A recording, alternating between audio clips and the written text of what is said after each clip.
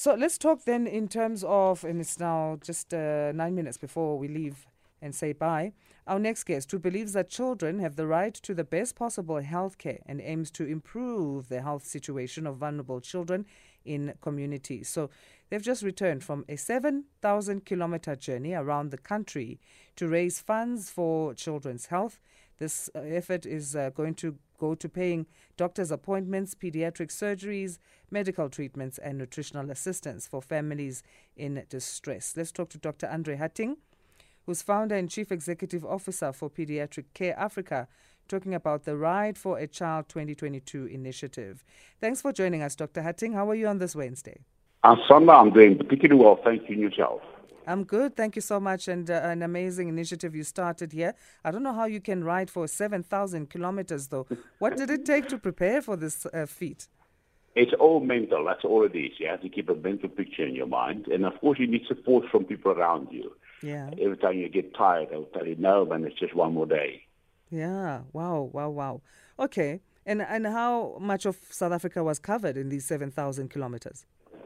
So we do the whole of South Africa, all around South Africa. What I mean by that is we touch the most northern part, which is the Beitbridge border. Then we touch the most eastern part, western part, and southern part. And then the one part, of course, is Alexander Bay on the border of Namibia. Then Cape of Colors, which is our most southern point in Africa. And then Port St. Lucia, which is our most eastern point we can reach with my Harley-Davidson. You can go a little bit further towards Cozy Bay, but we can't really reach that with my Harley. So we go all around South Africa to make a circle around the children in South Africa to show them we actually care about them. What inspired you to go for this? You know, during that actually happened a long time ago. I was a young doctor, just qualified, and I did some volunteer work in Rwanda during the genocide. And there I saw that a lot of children were killed and mistreated and injured, and nobody did anything for them. We're talking about 56,000 children was killed in Rwanda at that stage. And, of course, for each child was killed, we had about 5 or 6 that was injured. And there I made a promise that one day when I can, my house is paid, my wife agrees, and, of course, my children is out of the house, I'll definitely do something for the children of South Africa. And in 2017, the dream actually came to fruition, and Pediatric Care Africa was founded. All right. And this is the third motorcycle ride around that you've done, this Ride for a Child 2022. But in terms of Pediatric Care Africa, how many children have you covered so far? How many have you helped? Oh, it's difficult to say out of the top of my head so early in the morning. I'm thinking around about, since we started, I think it's about 5,600 roundabout there. Sure. Let me explain to you our program. We have this program we're running for now is the 1,000 surgeries for 1,000 children program. That is a 15-year project. And this year we aim, if everything goes according to plan, to do 70 surgeries for children in South Africa. But we also have this year the aim to take 400 children to see a specialist, private specialist. And then, of course, as far as the GPs are concerned, we aim to do 2,000 this year if all goes to plan. And we do some of them on mass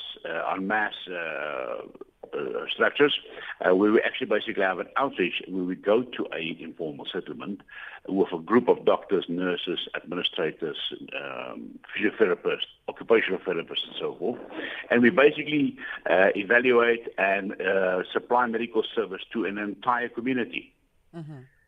By weighing the children, making sure all the children are taken care of, the pregnant females get assisted, and so on. So we do that on a mass scale from time to time, and we try to do that 4 times a year in different informal settlements.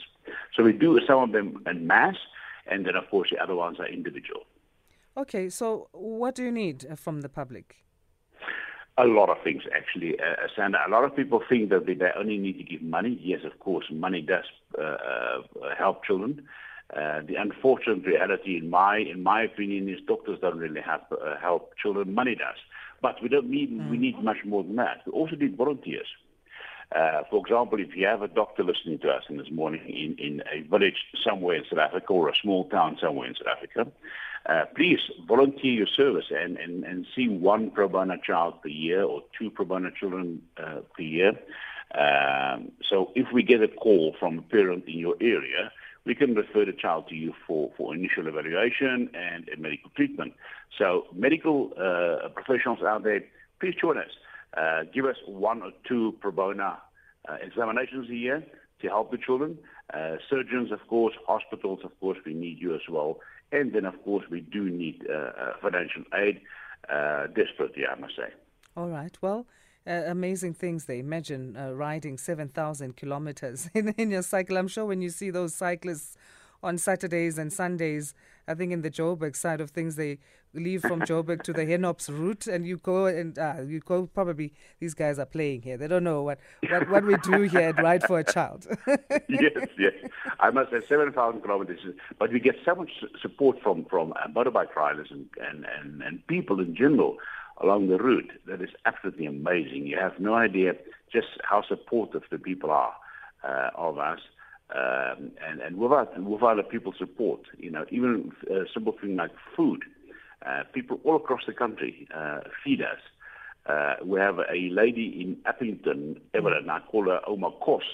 She makes the most beautiful food for us every year. Oh, awesome. Yeah, and so on. So people help us to succeed in many, many different ways and many, many different levels. It is very difficult for me as an individual to succeed in this kind of thing without the help of a huge population. And they do support us tremendously. That's great and great to hear. And what you are doing is absolutely amazing. We salute you. How do people get in touch with you then? The doctors we're calling for, and there's a lot who listen at this time, even paramedics can also just nudge the doctors a little bit there. We need the help because these are the times they're up anyway, and nurses. So how do we contact you? Some of the best and the easiest way that people want to get is to contact us via our website. I'm going to quickly give you our website address. And all our contact details are on there. You can see what we're busy with. We can see our programs. We have this 2,500 kilometer by tractor coming up on the 1st of May, where I ride a tractor for 2,500 kilometers to get money and so on. So please go to our website at www.paediatriccareafrica.org. I'll quickly repeat it for you. It's www.paediatriccareafrica.org, and Pediatric Care Africa is one word. And for these guys that actually have a pen in their hand this time in the morning, I'm going to quickly give you our office telephone number, and the lady will be speaking to Isurika. Our number is 076 229 5663. And like I said, you'll be speaking to a lady called Surika, who answers all the calls. Thank you so much. And again, hats off to you, Dr. Hattingh. Asana, thank you so much. It's a pleasure, and it's a pleasure to help the children of South Africa, I must truly say.